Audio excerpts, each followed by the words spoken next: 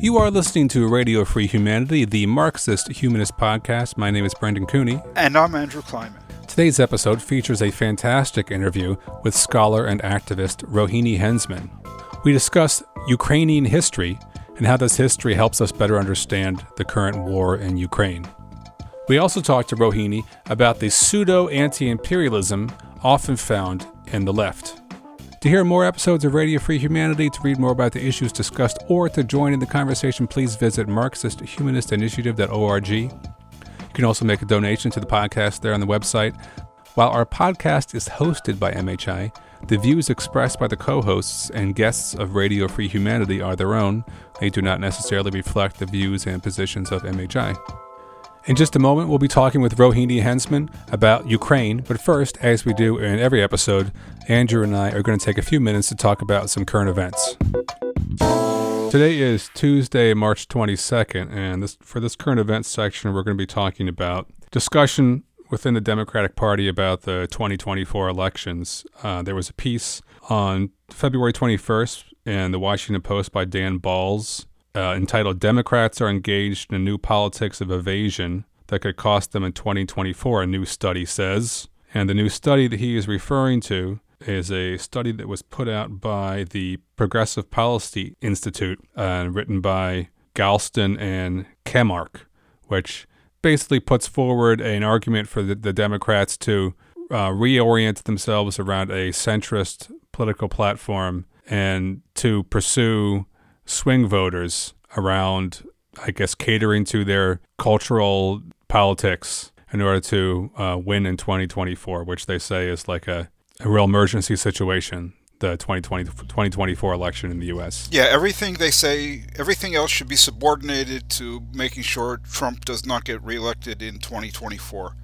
The way to make sure of that, in their view, is to get a Democrat elected by appealing to the swing voters. Well, one of the arguments here is right that turning out the base is not going to be enough in 2024. I mean, I think that's absolutely correct as far as it goes.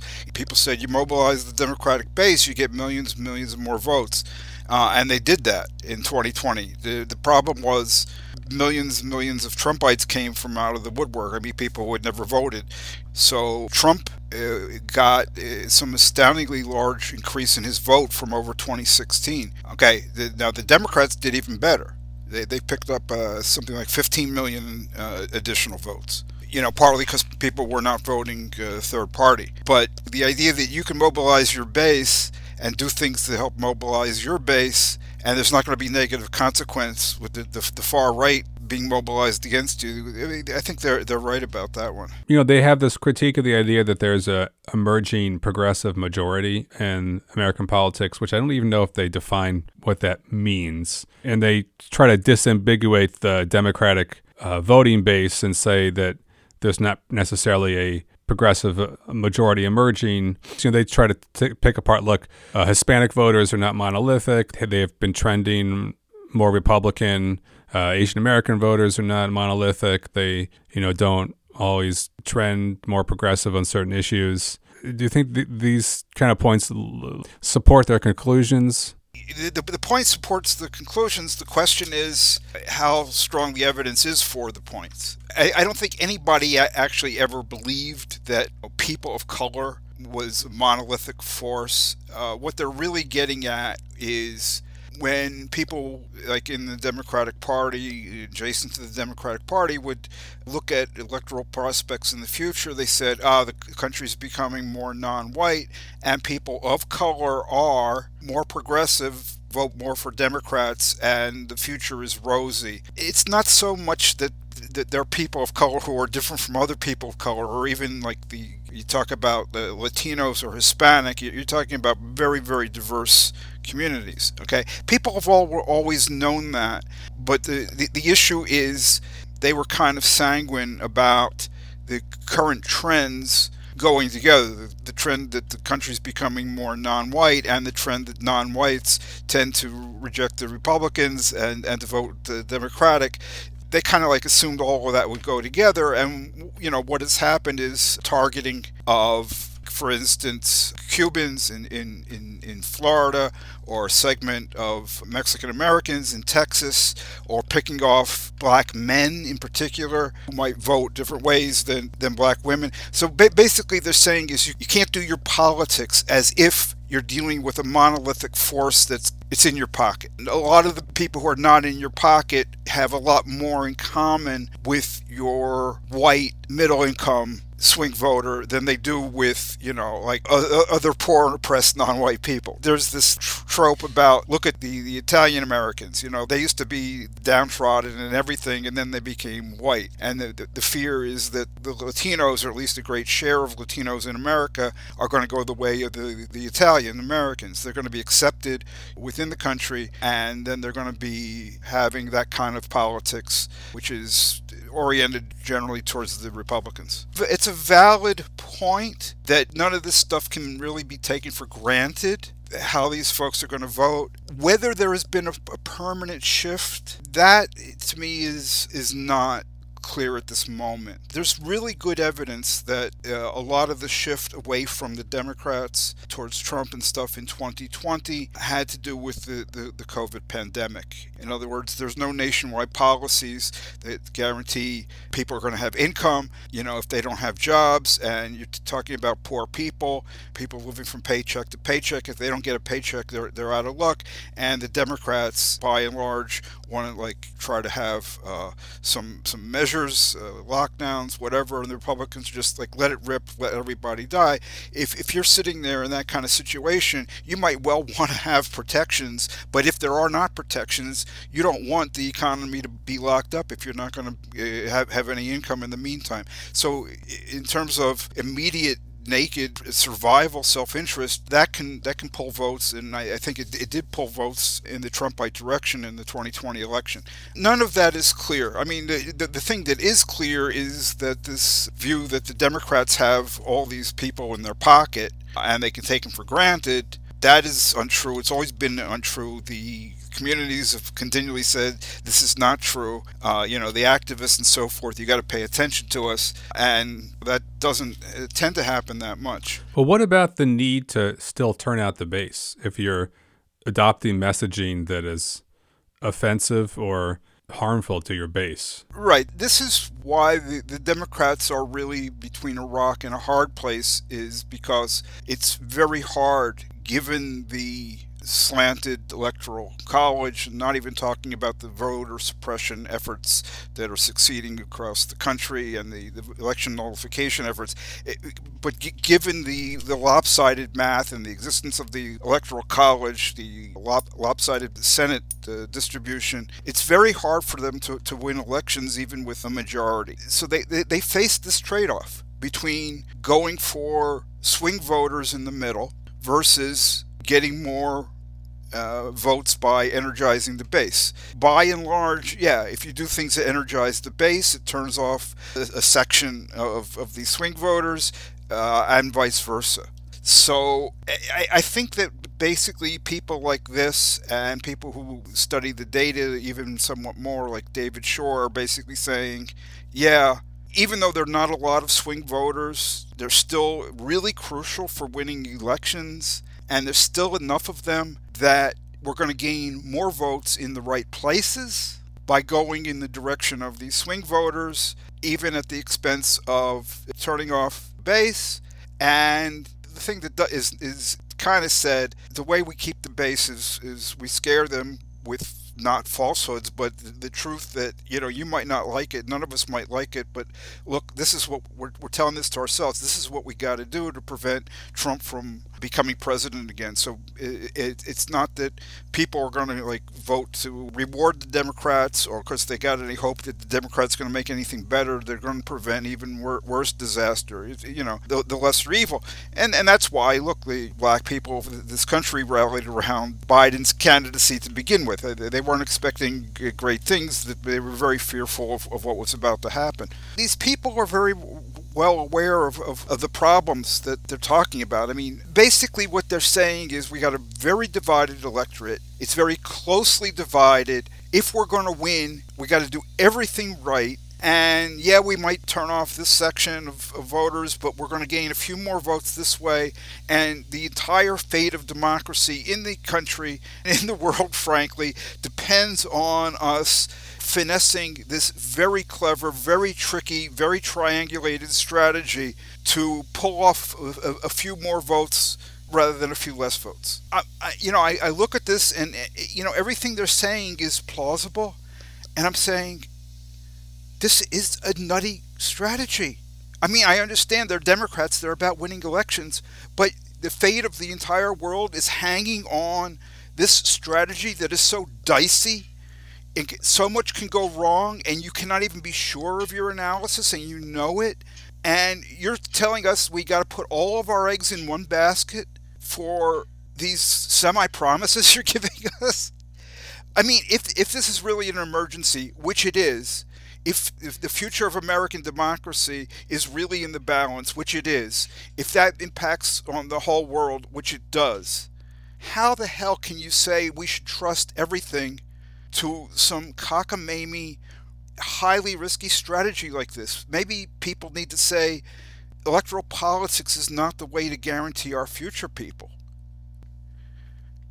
I understand all the Democrats can do is win elections, not win elections. Well, what that indicates to me is that what we need to do is mobilize in other ways to defeat the reaction, to forestall the reaction, to defend ourselves if by chance Republicans, Trump, do take complete power again. If this is an emergency, act like it. Don't tell us this is an emergency and what we got to do is turn out the effort, go all out for Conor Lambism. Well, we're going to have to end it there. Up next, our interview with Rohini Hensman about Ukrainian history and the war in Ukraine. We're recording this on March 20th. We're very pleased today to have on the podcast Rohini Hensman. She is an writer, independent scholar from India, and her most recent book is Indefensible: Democracy, Counter-Revolution, and the Rhetoric of Anti-Imperialism, which tackles the pernicious legacy of Stalinist imperialism. And the reason we asked her to be on the podcast today was a couple reasons. One, we've recently been discussing this issue of what we've called knee-jerk anti-imperialism in the context of the war in Ukraine and some of the problematic left interpretations of that war. And Rohini has a whole book about these kind of problematic politics in the left. But she also just published recently a piece in The Wire. The Wire is an Indian online publication. And the piece is called Ukraine's Protracted Struggle for National Liberation. The piece is a very insightful discussion of Ukrainian history, its relationship with Russia over the years, and how that helps us to better understand the war in Ukraine today. If you caught last week's podcast, you know that we discussed the MHI editorial, Ukraine Fights for National Self-Determination Against Russian Imperialism. I think you'll find a lot of the themes from that discussion will also resonate with our discussion with Rohini today. And so I thought it'd be good to have her on the podcast to talk about both the specifics about Ukraine, but also about anti-imperialism in the left as well. So, Rohini, welcome to the podcast. Thank you. Good to be here. Yes, thank you very much for coming on the show. It's really an important topic, obviously, that we're discussing today. It's the topic of the moment all throughout the world. Yeah. So you start off your piece in The Wire, you say, quote, "It is impossible to understand what is happening in Ukraine today without some knowledge of its past." And I'm sure we'll go into some more details as we talk today, but what are the main points or themes that you want your readers to come away with? What are these lessons from Ukraine's past that you think are relevant today? Okay. Well, first, I wanted to say that contrary to Putin, Ukraine has a history as a state that actually predates the establishment of the Russian state, which was at that time the Grand Principality of Moscow, which was a forerunner of the Tsarist Empire. The second point is that the Crimean Tatars were the indigenous inhabitants of Crimea, and they were over 80% of the population when it was colonized by Catherine the Great in 1783. And the third point, which I think is closest to my heart in some ways, that there was a clean break, in fact, a counter-revolution between Lenin's and Stalin's regimes. And here Putin has actually got it right when he says that although Stalin kept up the facade of being a Leninist, in practice he reversed all of Lenin's policies. I mean, I have many criticisms of Lenin and think that some of his policies actually opened the way for Stalin to come to power, which I think he himself realized towards the end of his life. But the bottom line is that he was a socialist and Stalin was not. In public discourse, it has become almost impossible to get this through, because throughout the Cold War and ever since then, both anti-communists and Stalinists have agreed that Stalin was following in Lenin's footsteps. So just as Western imperialism debased and distorted the concept of democracy by crushing democracy movements in the Third World in the name of democracy, in the same way, the Stalinists have debased and distorted the notion of socialism or communism by using it to describe a regime that crushed socialism and wiped out communists with the utmost brutality. As a sort of footnote, I should add that Orthodox Trotskyists haven't helped much either, because they describe the Soviet Union as a degenerate worker state or something like that, which had to be defended against Western imperialism, when it was nothing of the sort. In my view, it was a state capitalist empire engaged in inter-imperialist rivalry with the West. So it seems sometimes almost impossible to get this through, but I guess we have to keep trying. Well, I mean, I agree with everything Rohini said, and I just want to say this isn't the first time that people have said it. Raya Dunayevskaya opens her book Marxism and Freedom by saying on both sides of the Iron Curtain there was a veritable conspiracy to identify Marxism, which is a theory of liberation, with state capitalist communist totalitarianism, which is a system of exploitation and oppression. So, I mean, we have been saying this, revolutionary socialists, for a very long time, and there are immense forces against people hearing this. Yes. No, I know that Dunayevskaya did say that, and unfortunately, it's very hard to get it through. You, early in your piece in The Wire, you have this quote by Lenin, which I thought was really interesting. You quote Lenin saying that, quote, "What Ireland was for England, Ukraine has become for Russia, exploited in the extreme and getting nothing in return. Thus, the interests of the world proletariat in general and the Russian proletariat in particular require that the Ukraine regains its state independence, since only this will permit the development of the cultural level that the proletariat needs," end quote. This is interesting, I think, to us. We've talked a lot about Marx's writings on Ireland in the context of the need to fight white nationalism. But what was Ukraine's relationship with Russia before the Russian Revolution that Lenin's trying to describe here? Well, of course, as he says, Ukraine was exploited economically by Russia, but that was not the only form of oppression. Ukraine was aggressively Russified, with Ukrainian language and culture suppressed, and the same in Crimea, which became a sort of Russian settler colony, I suppose. Any aspirations for independence were punished severely. I mean, I came across this example of Taras Shevchenko, who is seen as the national poet of Ukraine. He was born a serf. He used Ukrainian as the language in which he wrote, and he was expressing a wish for the freedom of Ukraine. And he was punished repeatedly and died in his 40s as a result of the mistreatment he suffered. And interestingly, since now all this thing about nationalism in Ukrainian nationalism is coming up, he was not a narrow nationalist. He expressed sympathy for other oppressed peoples of the Russian Empire, including the Muslim peoples. So that, I think, was part of what Lenin was referring to, that to permit the cultural level of the proletariat to develop, you needed that independence. Earlier in the podcast, you said there was a real break between Lenin and Stalin and Ukraine's relationship with the Soviet Union. What was, how would you characterize the relationship between Ukraine and the USSR under Lenin and then later under Stalin? Well, in 1920, I think Ukraine, along with Georgia, Belarus, Armenia and Azerbaijan became an independent Soviet Socialist Republic that related to the Russian Soviet Socialist Republic on more or less equal terms. By 1922, Stalin wanted to centralize power away this independent status. When Lenin came to know that one of Stalin's colleagues had actually hit a Georgian communist who objected to this plan, Lenin was terribly upset.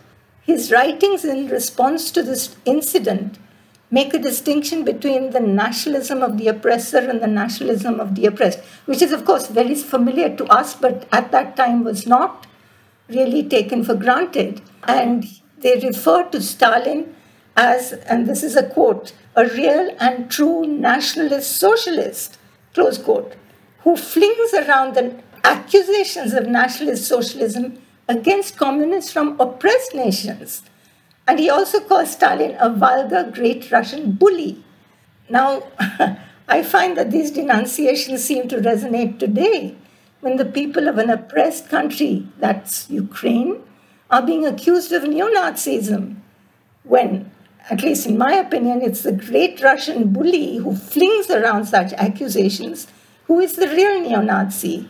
So Lenin was right to be worried about what Stalin would do, because after his death, Stalin proceeded to reverse all his policies in the Russian colonies.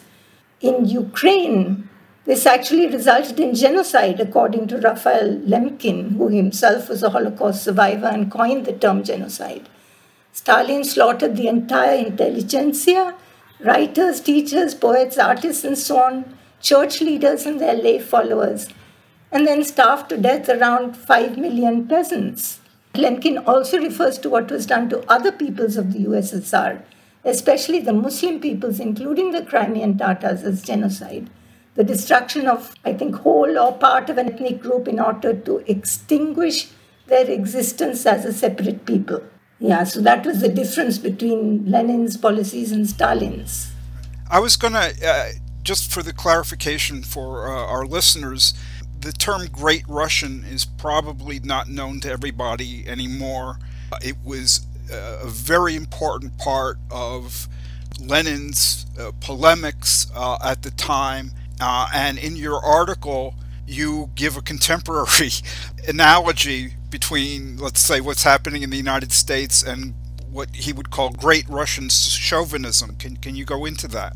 Yes, well, from the context, I gather that what Lenin meant by Great Russian chauvinism was very similar to what we mean by white supremacism, namely the belief that ethnic Russians are somehow superior to and therefore entitled to dominate all other ethnic communities. So it's a kind of assumption of supremacism. You mentioned a bit ago the distinction between nationalism of the oppressed nation and nationalism of the oppressor nation. To listeners who might not be familiar with that sort of distinction, how would you justify supporting one type of nationalism over the other? Well, I think it's actually a bit confusing to call the desire for national liberation nationalism, although very often it comes together with nationalism. I mean, for example, in India, you had a national movement, an independence movement. But it meant that the people of a whole country, cutting across all ethnic groups, were trying to become independent or liberated from an imperialist power. So that kind of nationalism, especially when it was directed towards forming a democratic republic, Lenin supported that, even though, of course, he was an internationalist, as all socialists should be. Whereas the nationalism of the big nations or the oppressor nations obviously is by definition oppressive, because it seeks to dominate and subordinate the peoples of the oppressed nations. So in that sense, he tried to distinguish between these and said that we support basically it's support for national liberation movements or independence movements against imperialism. Since we've got something of a Lenin scholar on the podcast, I'm dying to ask you, in his February 21 justification for going to war, to go into at the time, Putin said that Lenin basically was just playing politics, was trying to appease nationalists when he put forward this, cockamamie slogan about the right of nations to self-determination. How would you respond to that? Well, actually, if you read the whole of that, which I think everyone should, everyone who claims to be a Marxist should, or to be on the left should read that whole article that Lenin wrote, you will find that his motivation it's not in any way a sort of, he's not trying to appease nationalists. Basically, he wants to say that we have to be consistent in our opposition to imperialism. That if we say that we are against the imperialism of the Western capitalist countries, we have to be equally against our own imperialism. We can't say it's bad when they do it, but it's good when we do it. So he is trying to be consistent. That's one thing. And the other thing is what I just said about, he was hugely disturbed by what he saw as his great Russian chauvinism. He said that there's no guarantee that these other nationalities, which used to be colonized by Russia, will have any freedom unless we have this stipulation that they have the right to self-determination up to and including the right to secede. Otherwise, it's just like what did he say, a piece of paper, which means nothing. I wouldn't call myself a Lenin scholar, but I have read that times over. And I think it's very heartfelt. It's not something that he said just for the sake of saying.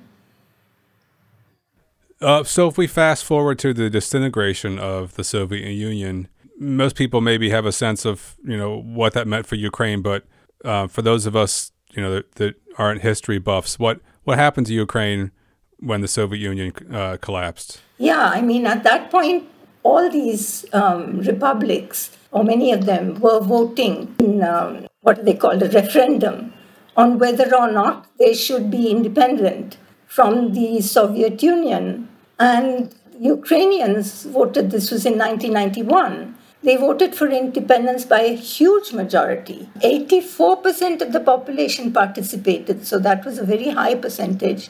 And more than 92% voted for independence from the Soviet Union. And what I think now is most interesting, given all this accusations about Ukraine being anti-Russian and so on, is that when the votes are disaggregated by region, it's notable that every region had a majority in favor. So it wasn't just the, majority ethnic Ukrainian regions, every region. The lowest majority was in Crimea, but in each of the majority Russian-speaking oblasts of Donetsk and Luhansk, that's what now has been taken over for 8 years by the separatists and Russians, over 83% voted in favor of independence. So they were ethnic Russians, the majority of ethnic Russians in these, and in actually throughout that eastern and southeastern part of Ukraine, they were majority ethnic Russians, but they wanted to be free of the Soviet Union. They didn't want to be linked to Russia. And I think we can trust the results of this referendum because Gorbachev, who was then in power, had respect for democratic principles. He was certainly not going to rig an election because he wanted actually to keep the union together, but in a more democratic form. And nor can this result be attributed to interference by US imperialism, which would be the sort of knee-jerk reaction of some people, because the then US president, who was George H.W. Bush, he was not in favor of Ukrainian independence. So I think this is the only referendum that we really can trust about what Ukrainians wanted. I thought that was a fascinating part of your piece in The Wire. I wasn't aware of the demographics of that referendum, or I wasn't aware of what the U.S.'s position on the independence was at that time. So that's fascinating. Right. The context is also extremely interesting. Why was Bush 1 against Ukrainian independence? Okay. Well, at that time, independence made Ukraine the world's third largest nuclear power. I think people were saying that it would have been larger than Britain and France put together, and China put together.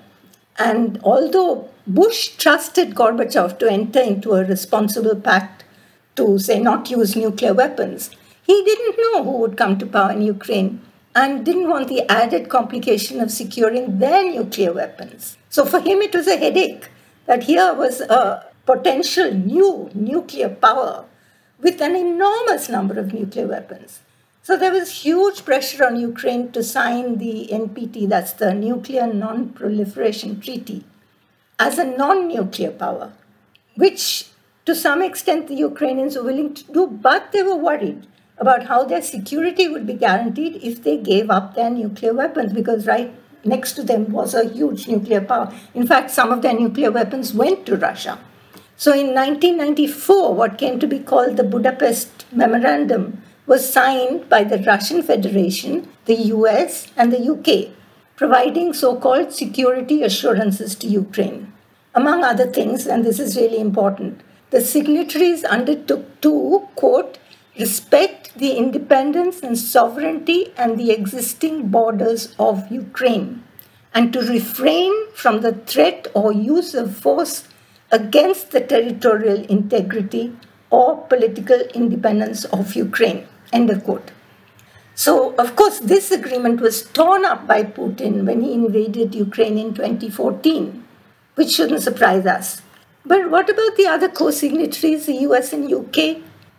Their argument was that they had given security assurances and not security guarantees, and were therefore not required to do anything to restore the territorial integrity and political independence of Ukraine, which sounds to me a very, not a very convincing argument. Well, I've seen quite a few articles and conversations recently saying that this is just awful for the cause of nuclear non-proliferation, because if this is what happens to a country when they do give up their nuclear weapons, that they can't be assured of their own security, then how are we going to convince countries in the future to give up nuclear weapons? Absolutely, yeah. Yes, in fact, the other nuclear powers, the recognized nuclear weapons powers, haven't moved at all. The NPT requires them as well to move towards nuclear disarmament. That hasn't happened. They go on developing their nuclear weapons. So it's a very bad precedent. So your article refers to Ukraine's relationship with the USSR as being a colonial one. And you also make this argument about why that's not often recognized. Do you want to go into that a little bit? Of course, obviously, in the Tsarist Empire, it was a colony. But even, after Stalin took over, it was again a colony. And I think in some ways we are all to blame for this to some extent, because we refer to the Third World or Global South, namely colonies or ex-colonies in Asia, Africa, and Latin America. But at the same time, we lump together the imperial power and its colonies as the Soviet Union. So no one would think that actually this single entity, the Soviet Union, includes both an imperial power and a whole lot of colonies, even though it overlaps completely with the old Tsarist Empire. Even anti-Stalinists who condemned Russia's intervention, say in Hungary, Czechoslovakia, Poland, Afghanistan, didn't think much about the oppression of the colonies in the Soviet Union until after it disintegrated. And I'm guilty of this as well. I mean, I never called for the decolonization in the Soviet Union until it became clear that these were all colonies because they wanted to be free after 1991. In your article, you compare Putin's stated rationale for his 2015 invasion of Ukraine. You compare that to Hitler's pretext for invading Czechoslovakia. And you also compare the Munich Agreement in which Britain and France tried to negotiate peace with Hitler. You compare that to the Minsk agreements that were signed by Russia, Ukraine, France, and Germany in 2014 and 2015. What exactly are you recalling? What warnings are you issuing, regarding history with this comparison? Hitler invaded the Sudetenland in Czechoslovakia in 1938 on the pretext that the majority of the population there was German-speaking, just as Putin invaded Ukraine on the pretext that the majority of the population in Crimea and eastern Ukraine was Russian-speaking. Britain and France signed the Munich Agreement with Hitler, which more or less gave him a green light to go ahead and annex the Sudetenland. Of course, they did it in the hope that it would save them from having to go to war with him, but as we know, that didn't work. And so after that, the Munich Agreement has come to be seen as a byword for the futility of a policy of appeasement, as it's called, vis-a-vis an aggressive expansionist dictator.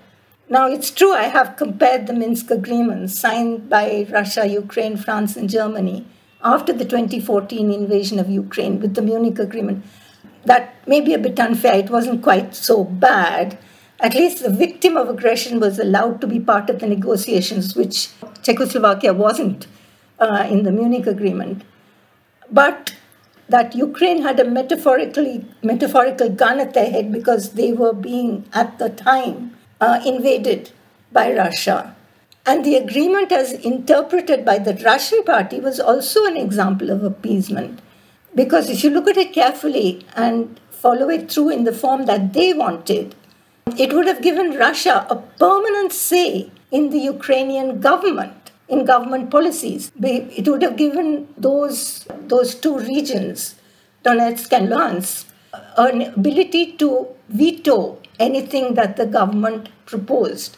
In other words, it would have undermined Ukraine's independence and sovereignty. So that, I think, is a type of appeasement to allow them to do that.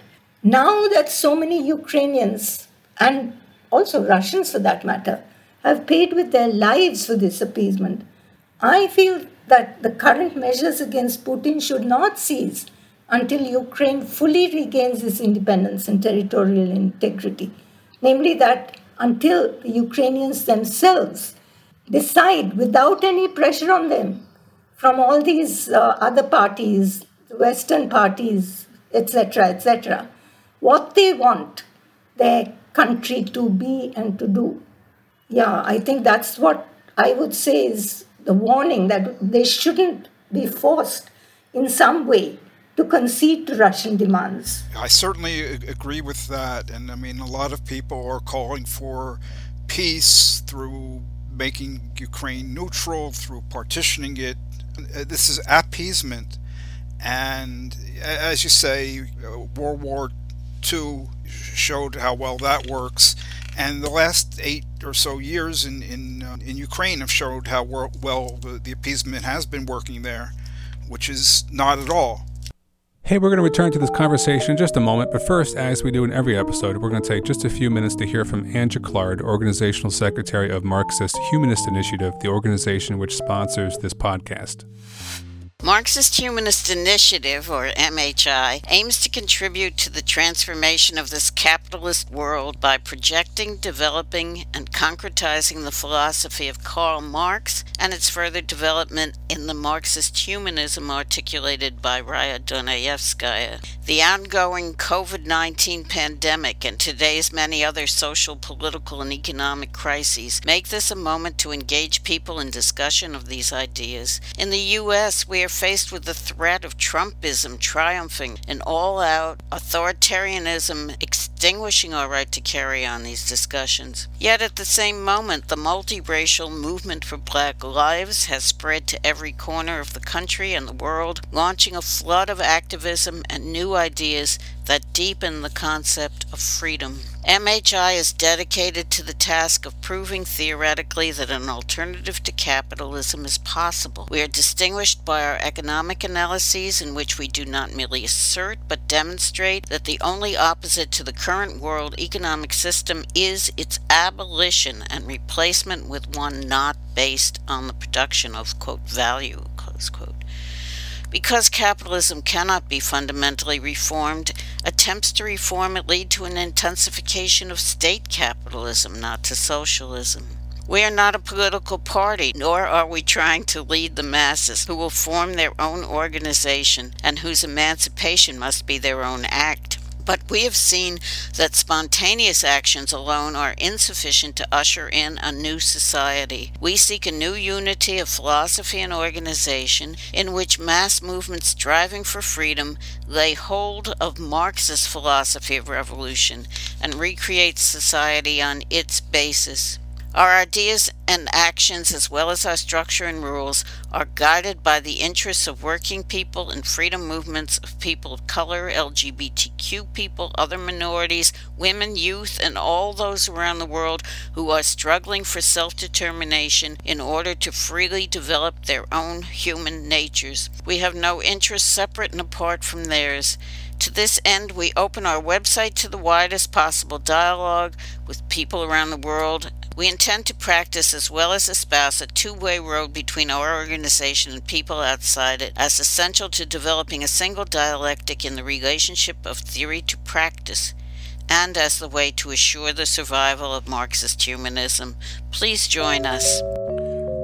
So we hear a lot of theories about why Putin is invading Ukraine, from geopolitical concerns to issues with just his own personality or lack of intelligence about geopolitical reality.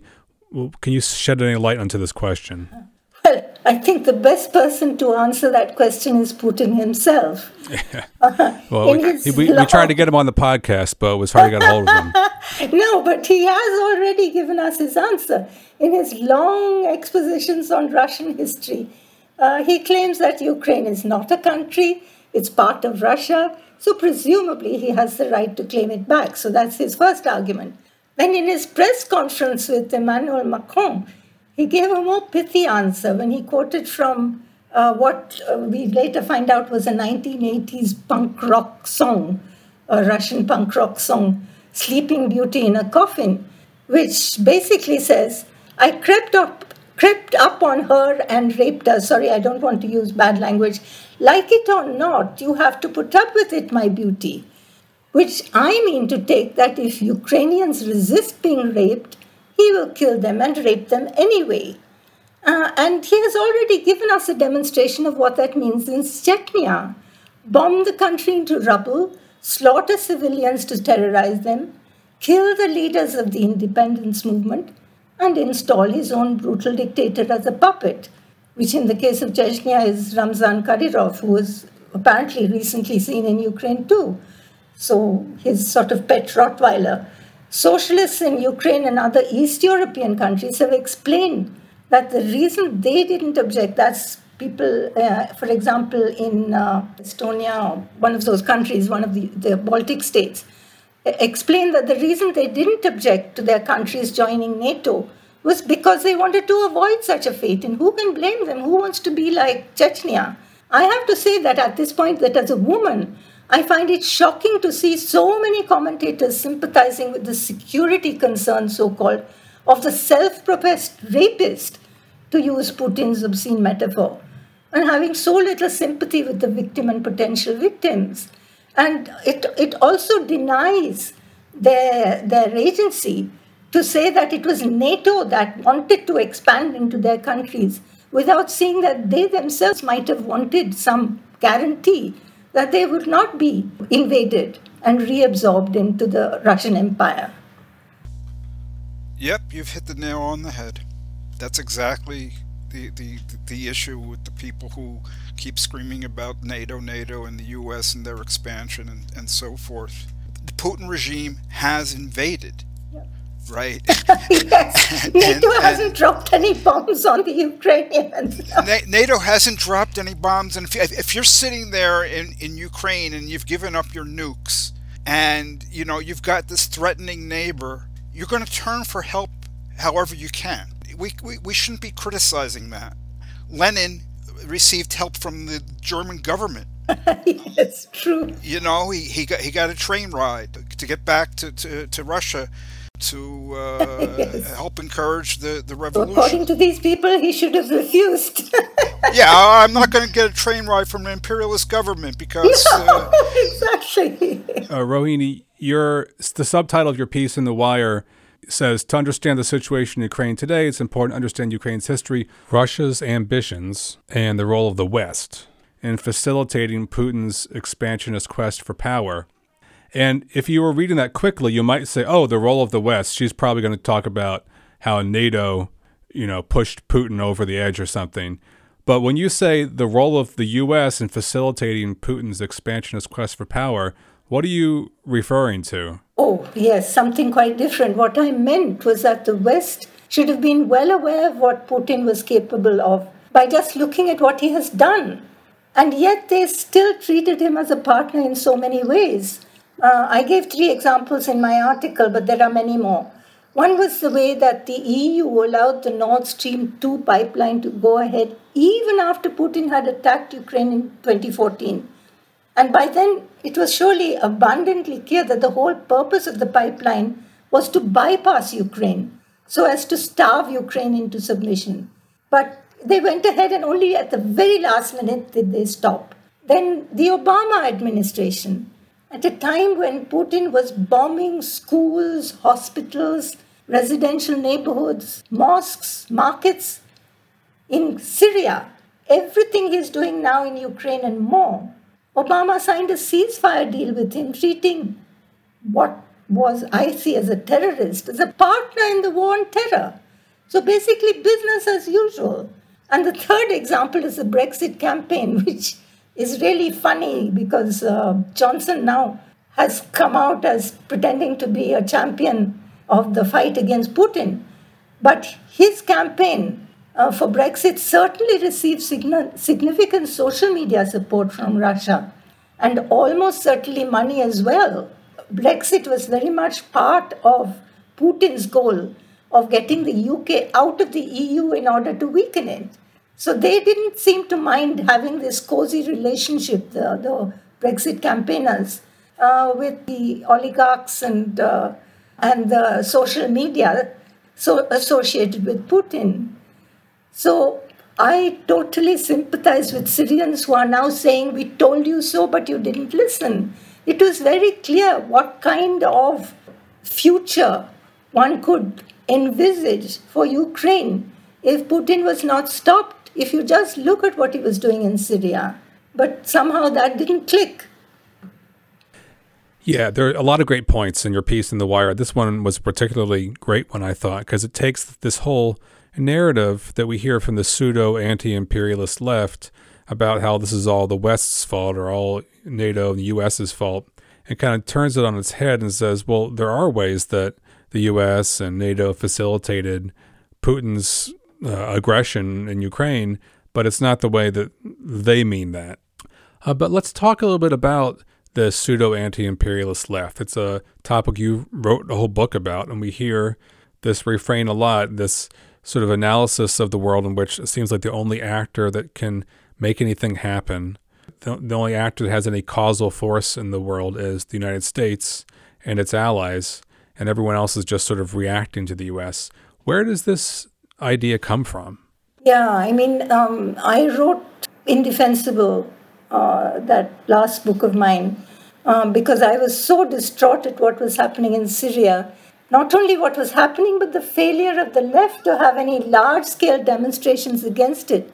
The way we had when, for example, Iraq was invaded by the US or Gaza was bombed by Israel. Nothing like that in the case of Syria, which was suffering so terribly. So in trying to explain this, why this was so, I found that there was a pattern whereby a section of the left protests only against Western imperialism and its allies, but not against non-Western imperialisms and their allies, no matter how brutal and counter-revolutionary they are, as Bashar al-Assad obviously is. That's why I called it pseudo-anti-imperialism, because it wasn't against imperialism as such, only against some imperialism.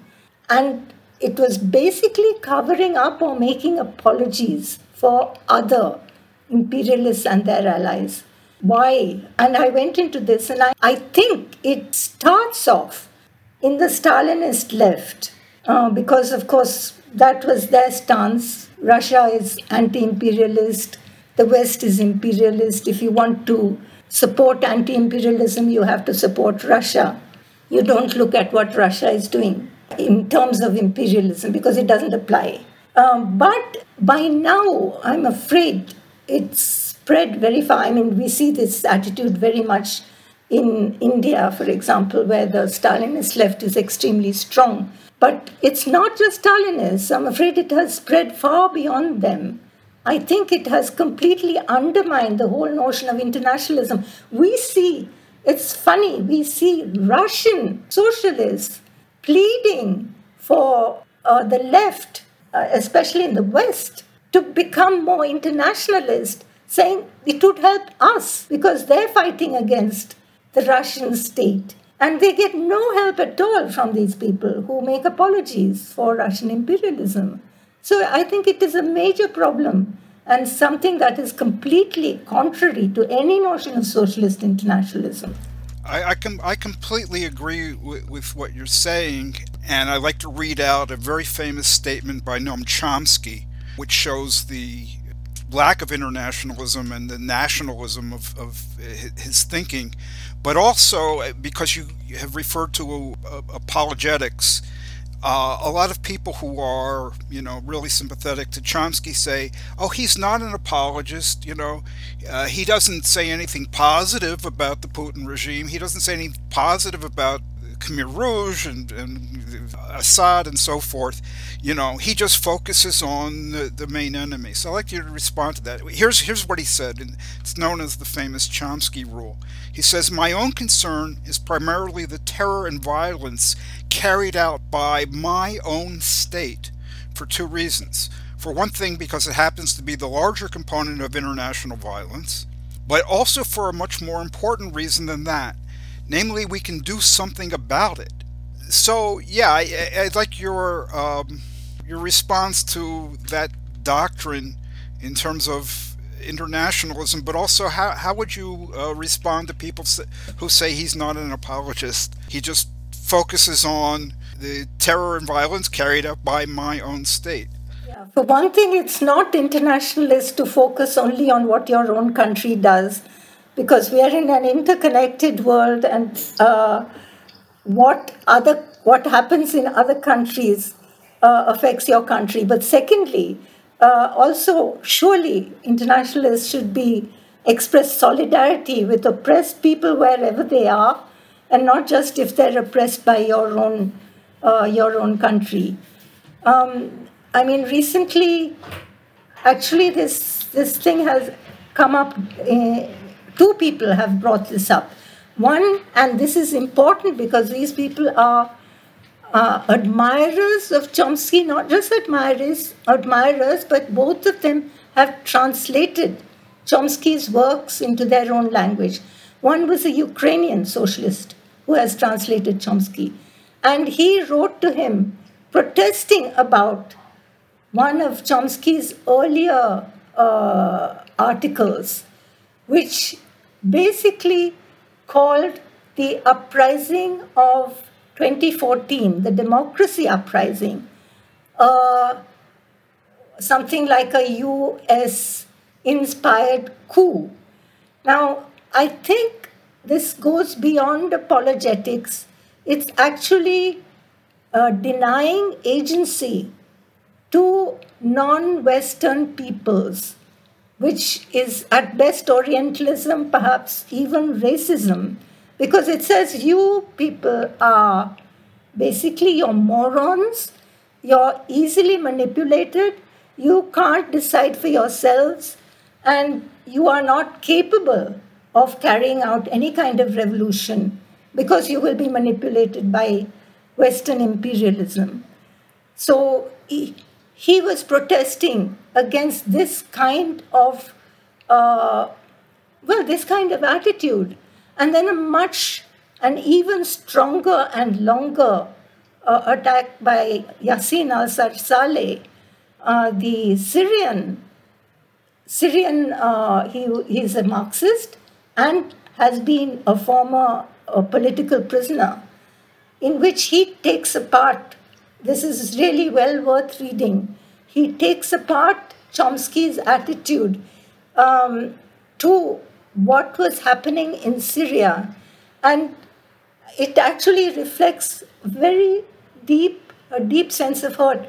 I mean, again, Yassin al-Saleh has translated Chomsky into Arabic, and it expresses how hurtful it is to find someone whom one has admired in the past taking positions that again don't treat Syrians at all, someone who doesn't quote Syrians on their own struggle, who goes to sort of Western so-called experts to pronounce on what's going on in Syria. I mean, okay, fine, I don't read Arabic either, but there's enough that's translated from Arabic. There are enough Syrians writing in English whom we can go to, which is what I did before I wrote my book.